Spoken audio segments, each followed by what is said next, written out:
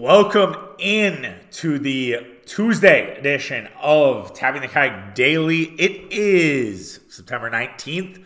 We're going to go through Brewers-Cardinals rivalry hate power rankings. We'll explain in honor of Adam Wainwright. We had to do it. We're also going to talk about lessons learned from Green Bay Packers week number 2. We're going to get the first look at the New Orleans Saints, and I have hot takes about Marquette's Big East schedule, which dropped last Friday. Before we get going, just a reminder to follow along on social media. I always remind you, but you need it. Tapping the Keg on Twitter, Tapping the Keg Sports on Instagram, as well as TikTok. Make sure you're subscribed to the pod, whether it's Apple, whether it's Spotify. If you're already subscribed to the pod, make sure that you're dropping us in the group chat. Have a discussion about your most hated Cardinals, because I feel like this list could go in multiple different directions. If you're a little younger, if you're a little older, the lists would all be different. But yeah, it should be a fun show. We do tape 4 days a week. If you're new to the program and you're wondering how does the scheduling work, first of all, we usually do not get pods out after the day has started. Usually I do it at nights, but sometimes scheduling gets in the way. But yeah, Monday, Tuesday, off Wednesday, then Thursday with Mitch, and then Friday is the schedule for the foreseeable future. I will say that once the Brewers playoffs get started, we might move to 5 days, just based on scheduling. Next week also will be unique because the Packers play on Thursday. So yeah, it's gonna get a little strange in terms of scheduling stuff, but so I was like, oh yeah, that's the standard. And I'm realizing next week you got a Thursday game. Week after that, you have a Monday game. You have the baseball playoffs starting. And so yeah, it's gonna get a little wonky in that regard, but we will figure it out. The schedule we've had for the last few weeks will get a little bit turned on its head, but that's okay. All right, let's move in to our most hated Cardinals power rankings. So Milwaukee Brewers lost last night to Adam Wainwright 1-0. They've lost Adam Wainwright 22 times. Adam Wainwright has owned the Brewers. You could argue that he might be the ultimate Brewer killer in terms of a pitcher, where every time Adam Wainwright seemingly went to the mound against the Milwaukee Brewers, he absolutely shoved. And the Brewers-Cardinals rivalry is not the same as it was, back in the early 2010s, right? When the two teams battled it out in the NLCS. The Cardinals were successful. A lot of us, including myself, saw the Cardinals celebrate at then Miller Park, which stung, and it hurt us for a long time. But then, as the Brewers have been the model of consistency, and you could argue that the Brewers are a more consistently good franchise than the St. Louis Cardinals at this point. The Cardinals haven't come along for the ride, right? To 2018, the Brewers were, one of the best teams in the National League. The Cardinals did not make the playoffs. The Cardinals made the playoffs in 2019, and the Brewers and Cardinals would have locked up in the NLCS, but the Brewers lost to the Nationals, and then the Nationals would go on to beat the Los Angeles Dodgers, who faced the Cardinals in the NLCS. The Nationals were successful. So that would have been the time to kind of reignite the rivalry. And I know you're like, well, what do playoff matchups have to do with it? I think it's playoffs and pennant races, right? And Cardinals and Brewers had a little bit of that in 2022, but they never saw it to conclusion as the Brewers sort of faded down the stretch. Had the Brewers sort of risen up and it had been down to the wire, we would have seen that oomph, we would have seen that juice. And I think right now we have it with the Cubs, and partly it's due to the Cubs being successful, but also there have been a lot of great games between the Brewers and Cubs this year. I think the Brewers and Reds is an emerging rivalry, but I think the Reds need to have a little more success against the Brewers. Now I say that, and then the Reds knock us out of the playoffs, and I'm going to be like, no, we didn't need success. But yeah, I think that the Cardinals and Brewers still hold a special place in a lot of people's heart, right? In terms of a rivalry. It's a most hated team, I believe. It still impacts people. It's still something that people want to beat the Cardinals, and the Cardinals still seem to have a psychological edge against the Green Bay or the Milwaukee Brewers. And the reason why I said the Packers is because, as my guy Steve pointed out on Twitter yesterday, the Cardinals are kind of the Packers of the NL Central. They're the premier franchise. They're the franchise that always seems to find themselves on top. And the Brewers are really like the Minnesota Vikings, where they haven't won a lot. They're usually successful, but it seems like the team, the Cardinals, who are the Packers, have that sort of psychological edge against them, even if the Brewers will trip them up from time to time. So Adam Wainwright getting 200 wins against the Brewers is not really that surprising, and the fact that the Brewers scuffled in the game is not really that surprising. The offense went to sleep again, which has been a constant theme in the losses that the Brewers have had during this hot sort of 6-week stretch. I do worry a little bit. Like, I have a tinge of concern as you head out on the road and you lose the game 1-0, that maybe you run out of gas here. You've been so good. You've been playing such good baseball that the law of large numbers would tell you that they're going to regress slightly.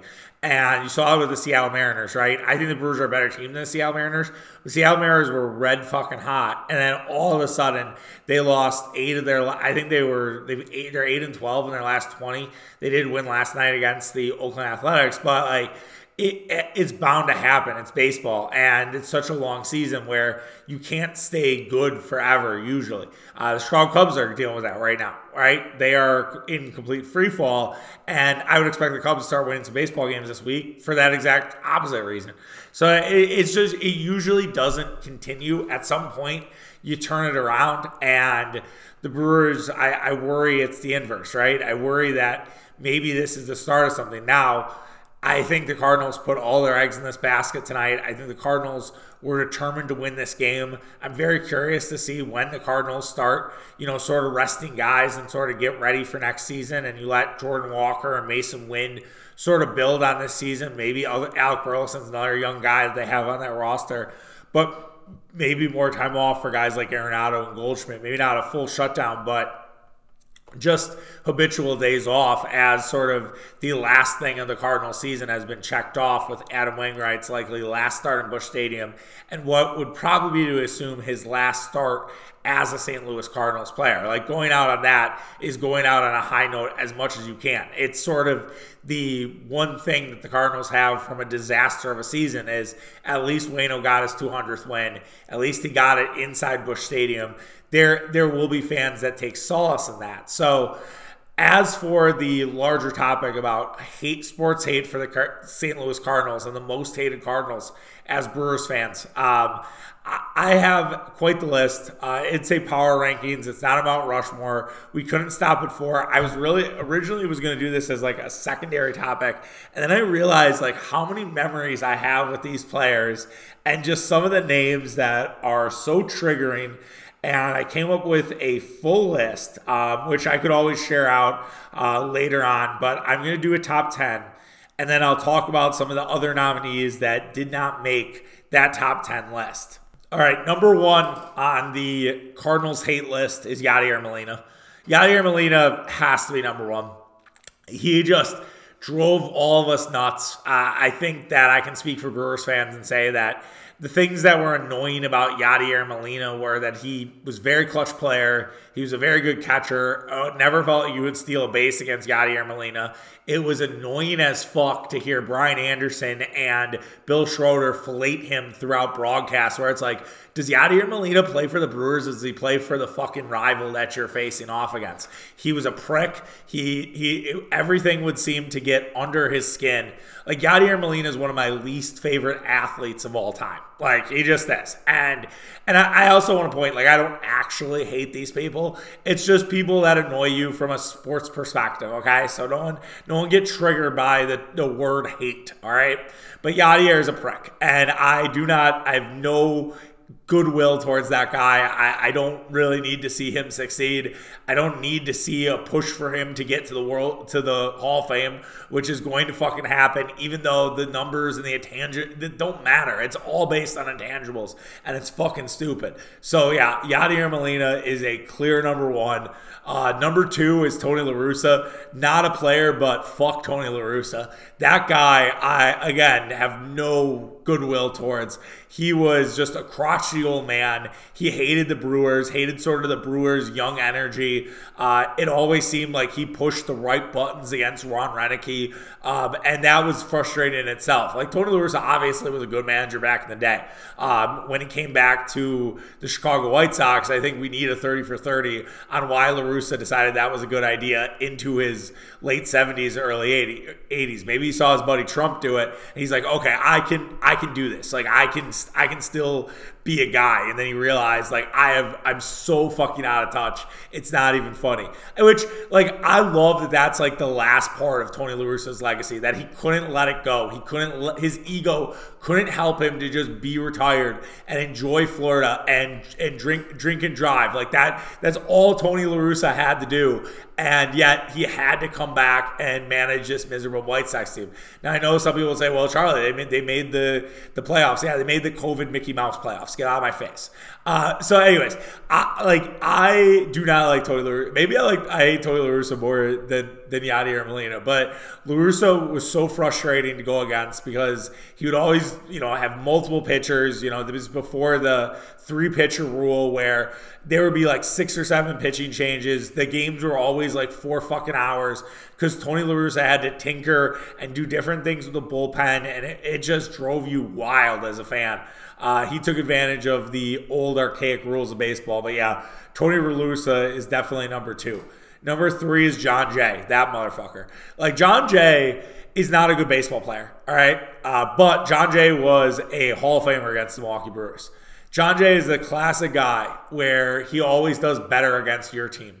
I remember it was funny. I was living with my guy Mike at the time, and he's a Cubs fan, and he was saying how Billy Hamilton was like that, where it's like Billy Hamilton does not have good stats, but against your team, you think he's hitting 400. And I felt that way about Billy Hamilton with the Brewers as well, but I also felt that way with John Jay. John Jay always seemed to get big hits. I couldn't explain it. You never wanted to see John Jay up in the 8th or 9th inning. He always seemed to find a way to get a ball out into the outfield and get the Cardinals the run they needed, or be like the spark plug for the Cardinals for a big inning.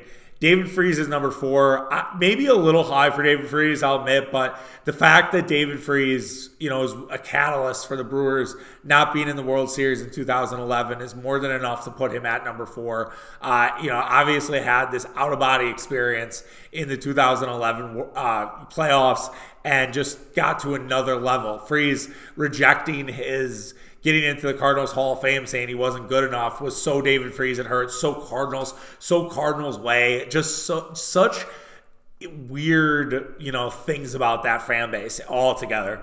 Number 5 is Chris Carpenter.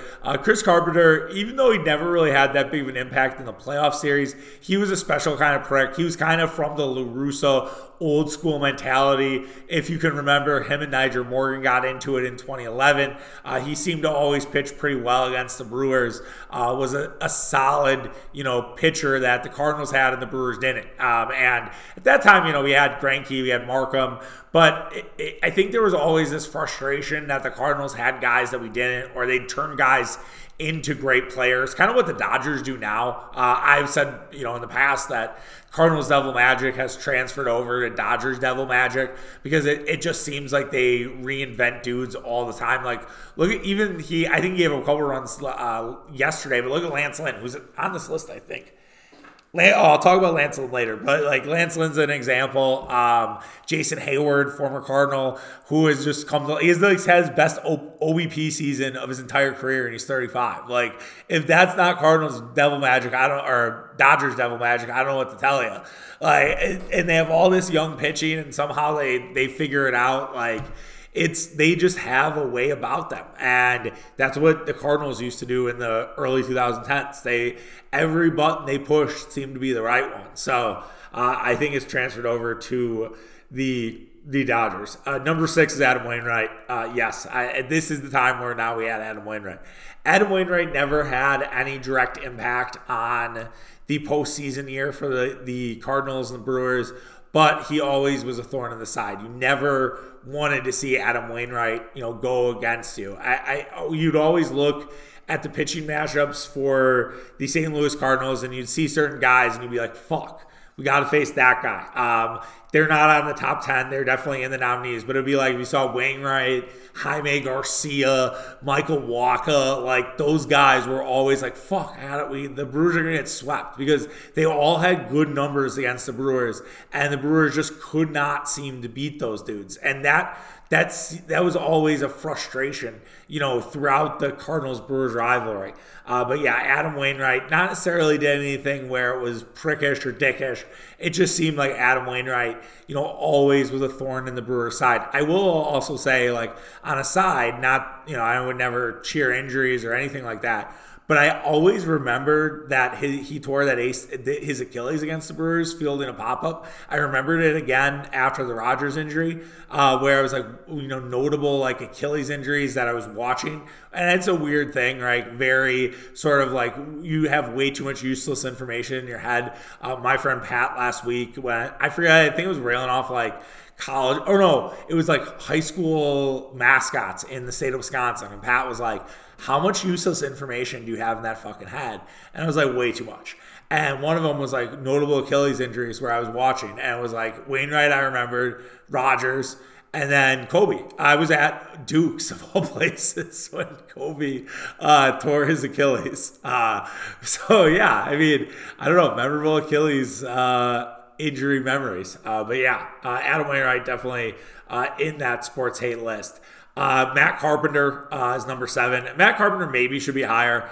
Maybe you flip him and Chris Carpenter. Matt Carpenter never had a bad day against the Brewers. It was always clutch hits. You never wanted to see Matt Carpenter up. He had more pop than John Jay, so it was like, oh hey, Matt Carpenter's going to hit a home run here.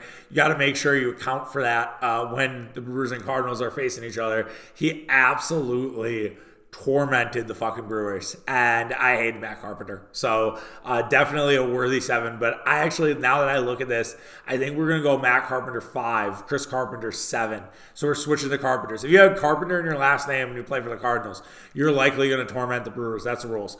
Carlos Martinez, I don't know what happened to Carlos Martinez. I think he got fat, but he absolutely destroyed the Brewers forever. It didn't matter. It was like Carlos Martinez was pitching as a starter. If Carlos Martinez was pitching as a reliever, he fucking shoved against the Brewers. They never knew what to do against Carlos Martinez. In that same category of, you look at the pitching matchups and you see Wainwright, you see Wacha, Garcia, you see Carlos Martinez. He was on that list too, where you just did not want to see Carlos Martinez as one of the 3 or 4 pitchers you were facing. Lance Lynn, another guy who had that. Lance Lynn owned the Brewers earlier this year. Nothing changed. He was a vital part of that 2011 team just coming up. The famous Lance Lynn story, if you guys know that one or don't, I'll tell it quickly. I was living with my guy Seth at the time. A lot of shout outs today. Holy shit. But I don't know. The Brewer Cardinals have a lot of memories, right? I was living with him at the time, and he was in his bedroom, and I was watching the Brewers. I forget how the story actually, maybe he got home. And he got home, and I was like deeply watching Brewers Cardinals, and I'm just screaming at my TV because Lance Lynn has a bat, and whoever the Brewers pitcher was couldn't get a strike, and they walked Lance Lynn, and I'm like, it's Lance Lynn. I was just I think I said it a little bit. I was like, it's Lance fucking Lynn. You got to figure it out. And then, as all stories go with guys, it changes, right? I don't know if you guys are like this, but when I have a story with my friends, it's never actually the story. There was a story. I'll tell this one too. Why not? I was 21. I walked a girl home from the bar. I did not go home with her. And then I was frustrated because I realized what I did. And I just blew a layup. And I broke a door. And it was a flimsy door. And I just chicken winged it, right? And Seth, same guy, asked me why that happened. And I said, well, it was because I was sexually frustrated. And it's kind of a joke. I was not really that serious. And then they made me out to be like Michael Scott or Andy Bernard, that I punched the door and was like, I'm sexually frustrated, which didn't happen. But that's guys. That's what happens. Those stories just get molded and changed. I've probably told that story on the pod before, but it's a good one for the newbies who aren't familiar with work. All right. We were rabbit-tailed there. Number 10 is Paul Goldschmidt. I think Paul Goldschmidt's hate's a little bit from his days with the Arizona Diamondbacks, but a guy who just absolutely owns the Brewers. Similar in that Matt Carpenter category, where you always expect Paul Goldschmidt to do something big against the Brewers because he's done it for his entire career. He has great career numbers against the Brewers. I think he might have the highest batting average of anybody against the Brewers for his career, which is just an absurd stat and just very Cardinals altogether. All right, to review. Let's do the other guys that didn't make the list, and then we'll run through the top 10 again. Would love to hear yours. Hit me up, Tapping the Keg on Twitter, Tapping the Keg Sports on Instagram as well as TikTok. I'm sure we all have our most hated Cardinals list. Other guys that didn't make it. Matt Holliday. While I don't remember Matt Holliday that well, Matt Holliday batted .313 against the Brewers and had like 20 home runs. So it's like, well, you got to include Matt Holliday, but he didn't make the top 10 because I didn't have any like seminal moments. Albert Pujols did not make the top 10. I think that's kind of crazy, but look, like Albert Pujols was frustrating, but you always expected Albert Pujols to do well, right?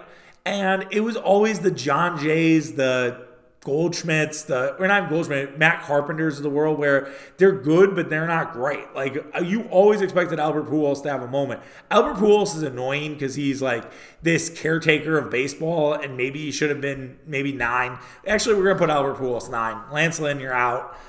Maybe it's just because I wanted to tell a Lance Lynn story. Lance Lynn out. Albert Pujols is in. That was a miss when I was doing this last night. So Albert Pujols moving into the top 10. But yeah, I don't really have any issues with Pujols. It was more the annoyance of how many people would just bow to his feet, even though he might have lied about his age. Nolan Arenado, another nominee. Alan Craig, Pete Kozma, Michael Wacha, Matt Adams, Colton Wong, Jack Flaherty, a bunch of guys that deserve recognition, but are not there. So yes, we have a great list. The list to review, the top 10. Like I said, I want to hear yours. Yadier Molina, Tony La Russa, John Jay. So Molina 1, La Russa 2, John Jay 3, David Freese 4. Matt Carpenter 5, Wainwright 6, Chris Carpenter 7, Carlos Martinez 8, Albert Pujols 9, and Paul Goldschmidt at number 10. So yes, the most hated Cardinals, the Brewers fans list of most hated Cardinals. Hope you guys enjoyed that. I had fun. Look, it's like the Cardinals and Brewers rivalry might not mean anything, but just to like reminisce about stuff that's broken your heart as a sports fan is what it's really all about. Moving on to the Green Bay Packers and the biggest lessons learned from week number 2. So if you might have remembered last Tuesday, we did a power poll of the Packers and we also did lessons learned. As I was thinking about it, I was like, you know what? The power poll is basically golden kegs. So we're not going to do it. I'll think about a different way to do the power poll. Maybe it's like a post-September. We just look at where everybody is, and we do that after the Detroit game. So stay tuned on that. But you live and you learn, right? It's a new season. You got to try stuff out. But basically, what are lessons that we've learned from week 2 and that we can take away and look for next week and kind of not only next week but weeks ahead, and what sort of things that could define the next couple games. I feel like the Packers season this year is split into a couple different categories, right? Because you have the first 5 games, then you have the bye. Then you have the next sort of stretch of games where you're at home a lot, I think, and then you have the Thanksgiving, the stretch where you play the Lions on Thanksgiving, and then you play the Chiefs on Sunday night, and that, I think, is the final sort of stretch of the season. That's kind of how I personally split up the season, and I feel like this first 5 games with some tough competition, right? Falcons, Saints, Lions are all probably expected to be playoff teams. Probably not for the Raiders or the Chicago Bears. So I feel like if the Packers are 3-2, it's a successful first 5 games. I'd love it to be 4-1. I think it's on the table for them to potentially get there. I think it's wild that the NFC South has 3 2-0 teams. It kind of reminds me of the fact that everyone shit on the NL Central. Everyone's like, oh, what a terrible division the NL Central is. And right now there's 3 playoff teams. Oh no, the Reds are tied with the Cubs for a playoff spot. So it's potentially not going to be all 3, but there is a chance that the Brewers, Reds, and Cubs all get in the playoffs. So like, how bad are you as a playoff team, as a division, if 3 teams get in? And right now, NFL playoffs long ways away, but there'd be three NFC South teams with all being 2-0. So, anyways, lessons learned from week 2. I think Quay Walker is becoming a stud before our eyes. I think we were all like, Devontae Wyatt, looked great week 1, and everyone was excited. He kind of took a step back, last week, and that's okay. Like a young player, it's going to happen. But Quay Walker had another good game. He was the highest rated guy on defense for Pro Football Focus. And I thought it was a really solid performance from Quay. He was the only 5K guy that I had. The fact that he had 17 total tackles, he had 8 overall, solo. But the fact he was in on everything and making sure that they stopped the run as much as he could, I think is a really big thing going forward. And, the Lions game next week's a big redemption. You get kicked out of that game, for touching an official. And, this is a major moment for Quay Walker this week. And, and he's working on channeling his emotions. And I think you're, seeing it on full display. He's playing a very physical brand of football and kind of becoming a guy before our eyes. And I really like that. I think that's something you hope with the young guys, that they're going to develop into, being premier players in the league. And we're not there just yet with Quay Walker, but I think he's on the path, and that's a really good thing to see. Number 2 is offensive line is off to a slow start, and that's a major concern. We talked at length about the Bakhtiari thing. Matt LaFleur did talk with the media yesterday and said that his knee flared up and that they've taken a step back. So after Bakhtiari was great week 1, he has a near knee flare up. Now, it doesn't seem like it's a turf-related thing. I will ask a question, though. Why didn't Matt LaFleur say this on Sunday? Number 1. Number 2, why did Eric Bakhtiari, David's brother, have the fuck around and find out meme? So if he's having the fuck around and find out meme when Bakhtiari is named inactive, and Matt LaFleur didn't talk about this yesterday, and now it's a knee flare-up, are they trying to cover up for Dave? And that Dave's mental health did not let him play against Atlanta. I would rather David Bakhtiari just say it, that he didn't want to play in this game. I think because the Packers lost, you had to kind of now run cover for David Bakhtiari. And we'll see if he plays against the Saints. If he doesn't play against the Saints, I will eat some crow. But if he does, it's going to look really fucking bad. You almost have to not play against the Saints. And maybe he doesn't, and maybe he plays against the Lions. But I think we have to reserve ourselves that David Bakhtiari is a part-time player. And the offensive line has struggled in terms of, run blocking. And they've done a good job of protecting Jordan Love, but I'd argue, the Bears and Falcons are 2 of the worst pass rushes in the league. Next week against Cam Jordan, against Demario Davis, like, shit's going to change. Like, that's a different Saints front 7 that you're going to be dealing with. And that you're going to be tested. And I think you're going to have to re-examine how you do it now that Elton Jenkins is hurt too. You're going to have to look at how do you do things differently. I think Zach Tom goes to left tackle. I think that's number 1. I don't know how Royce Newman is starting. If Royce Newman's starting when I go to Lambeau next week, I will boo the ever-living fuck out of Royce Newman. It has to be Sean Ryan in that scenario. And then you have Josh Myers at center. Myers actually had a decent Pro Football Focus grade this week. Not everything, but I think that's a great heat check to know hey, did a guy play well or did he not play well? And then who would be your right guard in that situation? Josh Nijman would be your right tackle in that case. Nijman had some rough snaps as well. So let's see. I'm trying to think, who am I missing that could potentially, fill in? And if you're pushing, Runyon. I guess, Runyon would be the guy. Sorry, I forgot. Brain fart there. So Runyon's your right tackle, and Runyon hasn't had a right guard. So it's Runyon, Nijman on the right side, Myers in the middle, Sean Ryan, and Josh Nijman. And then Rasheed Walker, sort of your 6th guy. I think I said Tom. Tom's your left tackle. But you could do Rasheed Walker at left tackle. It wasn't a great, first game for Rasheed Walker, but I don't expect Rasheed Walker to just immediately get it. It's not easy. Preseason versus regular season, things are different. Other lessons learned. Going back defensively, the Packers continue to play undisciplined defensively, but that doesn't fully excuse Joe Barry. I thought Justice Moscata did a really good, hey, don't blame Joe Barry. This is actually the defense's fault. That, why did Joe Barry do this? And it was basically a facetious look at, where the Packers defense really struggled. I'd argue that Joe Barry didn't have these guys in proper position all the time, right? Joe Barry's played normal Joe Barry style instead of focused on how do you attack Atlanta. And I think the problem with Joe Barry, and I think the frustration that so many, including myself, have with Joe Barry, is that he doesn't adjust to the teams he's playing. He runs the exact same shit. And he's like, all right, well, we have a good defense. We're going to let our defensive scheme win out when you needed to put more guys in the box. Let Desmond Ridder beat you. Put these guys on an island. I know Jair was struggling. I'm going to get to Jair in a second. But let Desmond Ridder beat you down the field with Drake London or Matt Collins. To me, that or Kyle Pitts, who's a complete ghost at this point. Let those guys win. Don't let, Bijan Robinson, Algier, and Ridder's legs beat you. And Joe Barry did not seem to care. Joe Barry was like, nope, we're going to run our shit. We're going to figure it out. We're going to be okay.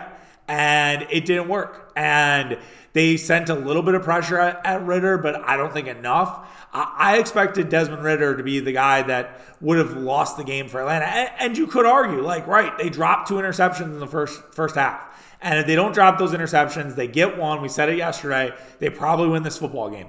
It's very frustrating. There were a lot of Mickey Mouse things. Aaron Schatz had something, it's a more of a advanced stat, nerd stat, if you will, but Atlanta was 18%, success rate in terms of winning the game. Now, I know success rate's different. He called it something else, but basically Atlanta got lucky. Is if you want to just go, Giants were the luckiest team, but Atlanta was number 2. So it was a game they shouldn't have won. Those games are going to happen. Those either-or games are going to matter. It's just a matter that you're not on the wrong side of those either-or games, and that's how you miss out on the playoffs. Look at the Patriots. The Patriots could have easily won against the Eagles and Dolphins. There are Patriots fans that are probably doing podcasts similar to mine and being like, we could be 2-0, but instead, the bounces didn't go our way and we're 0-2. And I think it's really important for the Packers, especially as a young team. And they were pretty encouraging after the game. They're like, let's not let us divide. Let's build on this. They were saying, I think Ryan Wood noted, everybody was having conversations about what went wrong. And no one was really down in the dumps at this point, which I think is great. To me, that shows you that this team's a little more mature than maybe we gave it credit for. And you just can't let a lot of these either or losses go on the other side.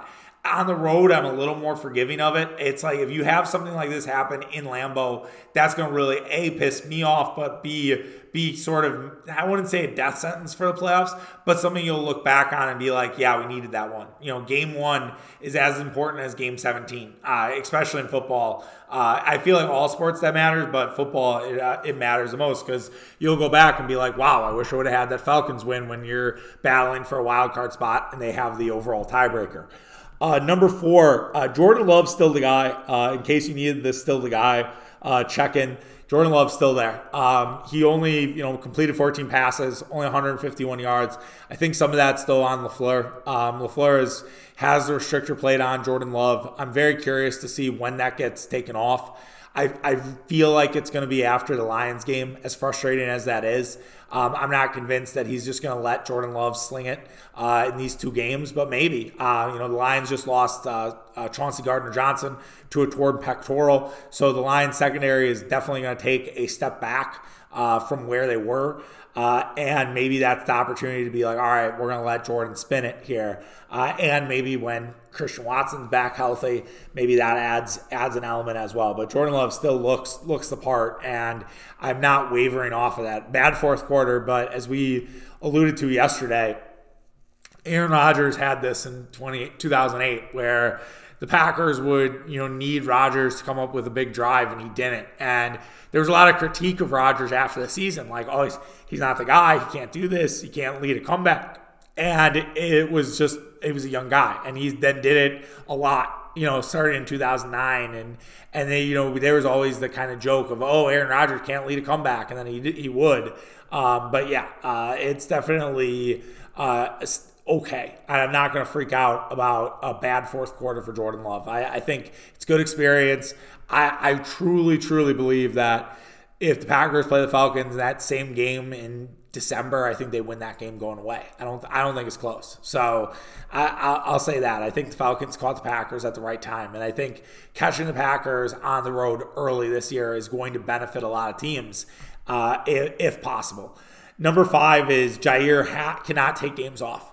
Jay Alexander's a fucking leader of this team. He should be a leader of the defense. The tape for Jair is gross. Like, the tape is not good. And I'm not a huge tape guy, but I think Andy Herman had something where Jair was basically titty bumping and didn't want to tackle in terms of a run defense. It's fucking pathetic. He should be embarrassed by the way he played in this football game. Drake London ate his lunch. I know that's a phrase we've used before, but Drake London went off against him. This is gross stuff from Jair. The critics of the Jair contract point to games like this. I still defend it.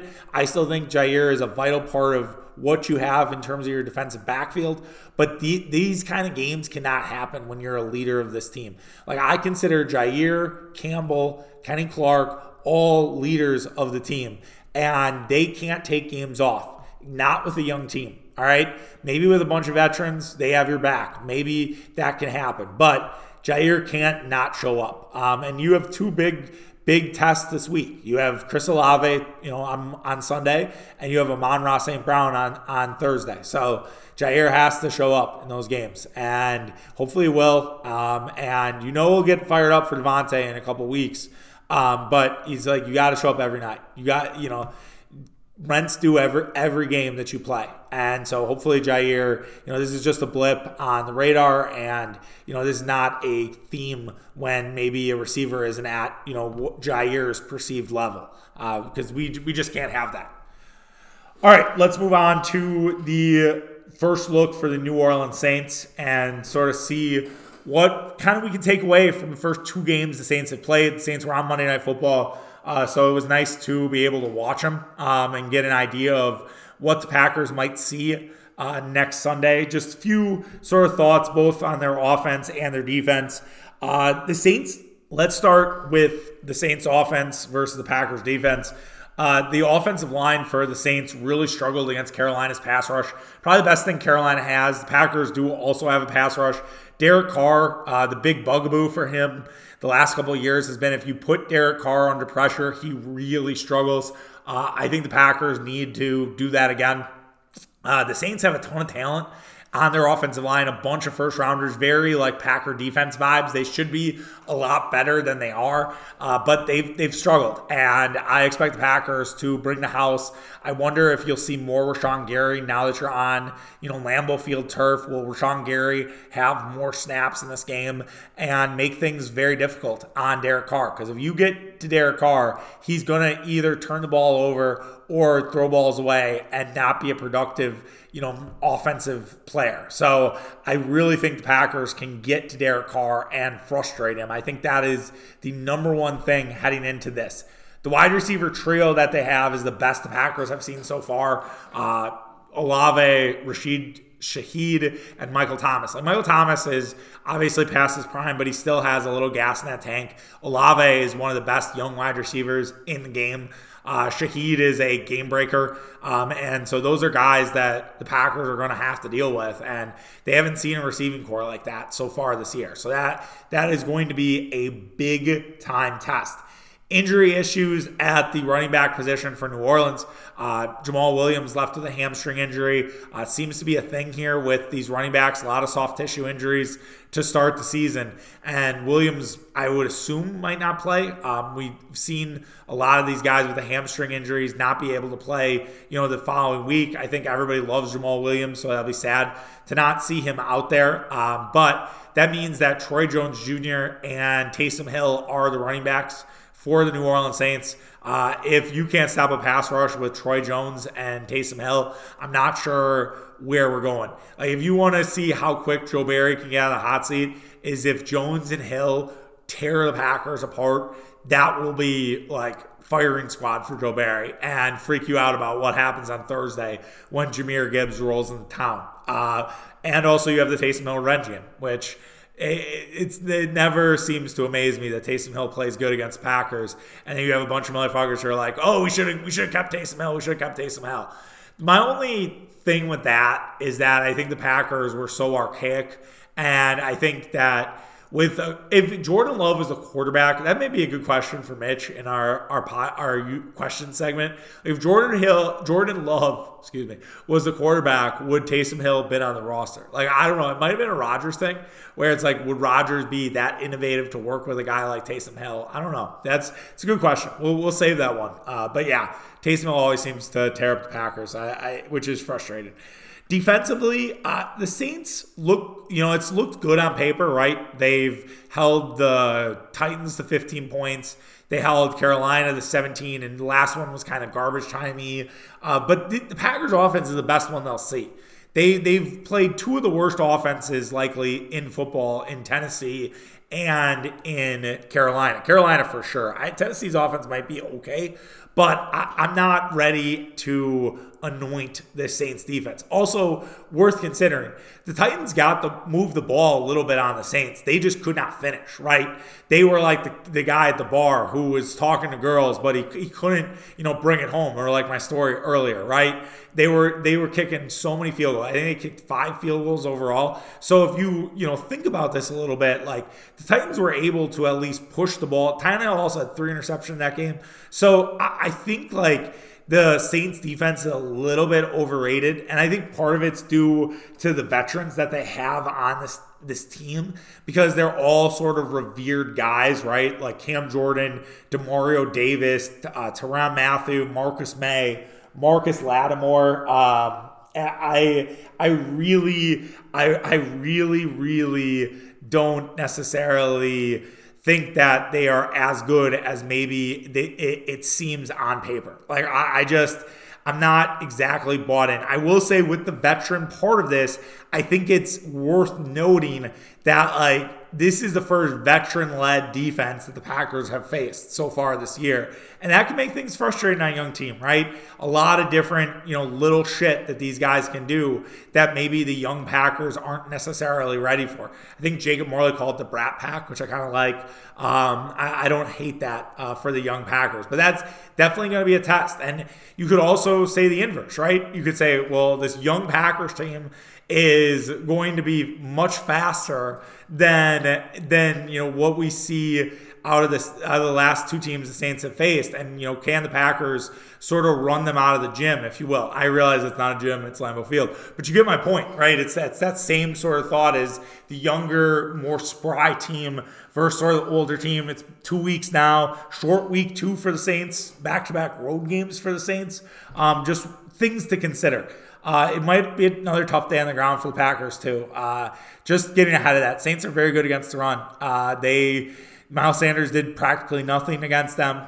Derrick Henry was okay, but he only rushed for like 4.2 on average. So I look at that and I think it could be another rough day for A.J. Dillon and company. But I did hear Matt LaFleur say we have to we have to scheme things a little bit differently for A.J. Dillon, which I like that. I like that they're, not necessarily stuck in their ways, and they know they have to adapt. And if it's going to be another day of Dillon, which I think it will be, I don't think Aaron Jones is going to be out like IR. I think they're going to keep Aaron Jones till that Thursday game. And that'll be something we can talk about next time with Mitch, because I just wonder with Jones and Watson, are they going to wait till Thursday just because of that short turnaround, soft tissue injuries, and a conservative training staff? Will they wait to have all their guys? Because you can make an easy argument that Lions game is so much more important than the Saints game, but you also don't want to go 1-2, and then you're kind of in a must-win spot against the Lions, or you're 1-3 to start the year, which that's a tough hill. That's a tough hole to climb out of if you're the Green Bay Packers and your only win against the Chicago Bears. Finish up today's show with a little Marquette basketball. We haven't done Marquette in a long time. One of the, I guess, issues you have with so many things going on is some things get lost in the shuffle, right? We don't necessarily talk a lot about Marquette basketball recruiting or Marquette basketball offseason. Similarly with Wisconsin's offseason. It's very rare. Every now and again, obviously with the transfer portal and football, but things sort of, and also other teams where, we won't talk that. We've talked a little bit about the Bucks. I think just because they've found themselves in the news, there's another Bucks topic that we certainly could have had today that we'll probably have to on Thursday's show. But yeah, it's definitely tough to talk about everything. But I think with Marquette getting their Big East schedule out finally last Friday, I do have some hot takes about it and some just overall thoughts about what Marquette has, in terms of their Big East schedule. Number one, I hate the fact that they start on the road and they end the season on the road. As a team who won the Big East championship, both regular season and the tournament, I feel like that's kind of disrespectful.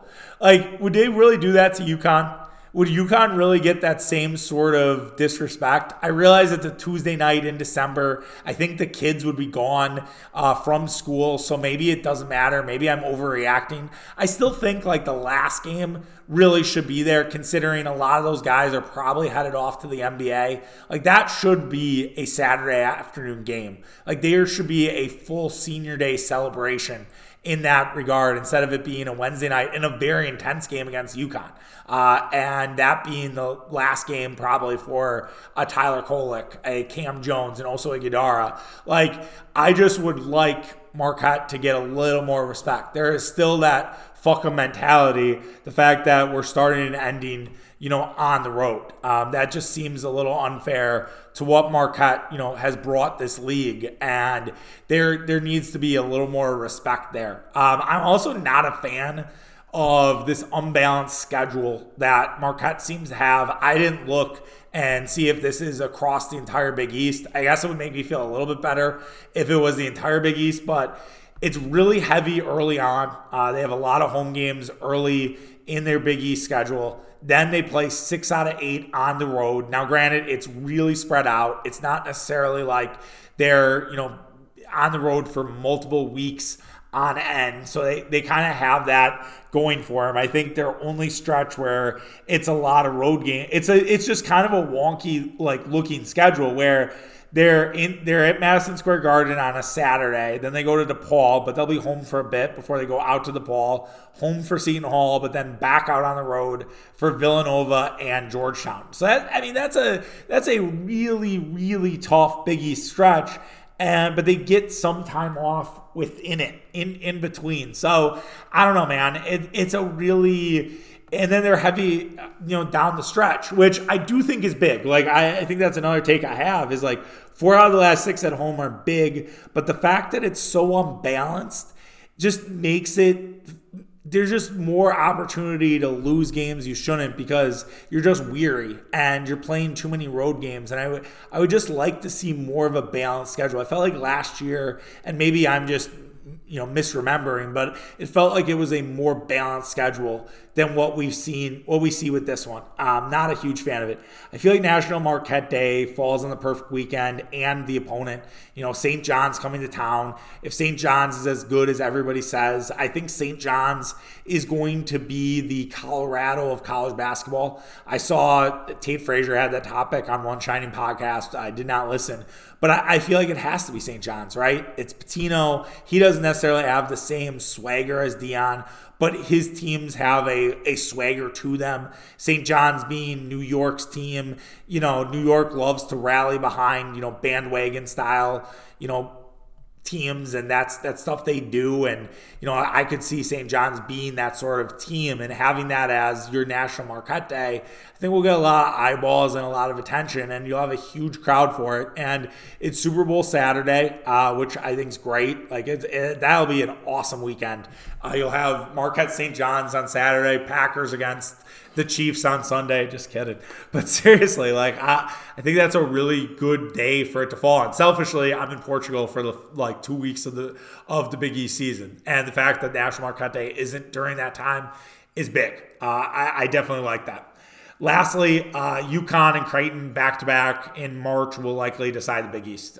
Those are probably the three best teams preseason-wise. Now, obviously, that can change, but that will likely decide what happens in the Big East in terms of who wins it. If Marquette goes back-to-back, if UConn is able to win it or Creighton's able to win it, Marquette does go to Creighton.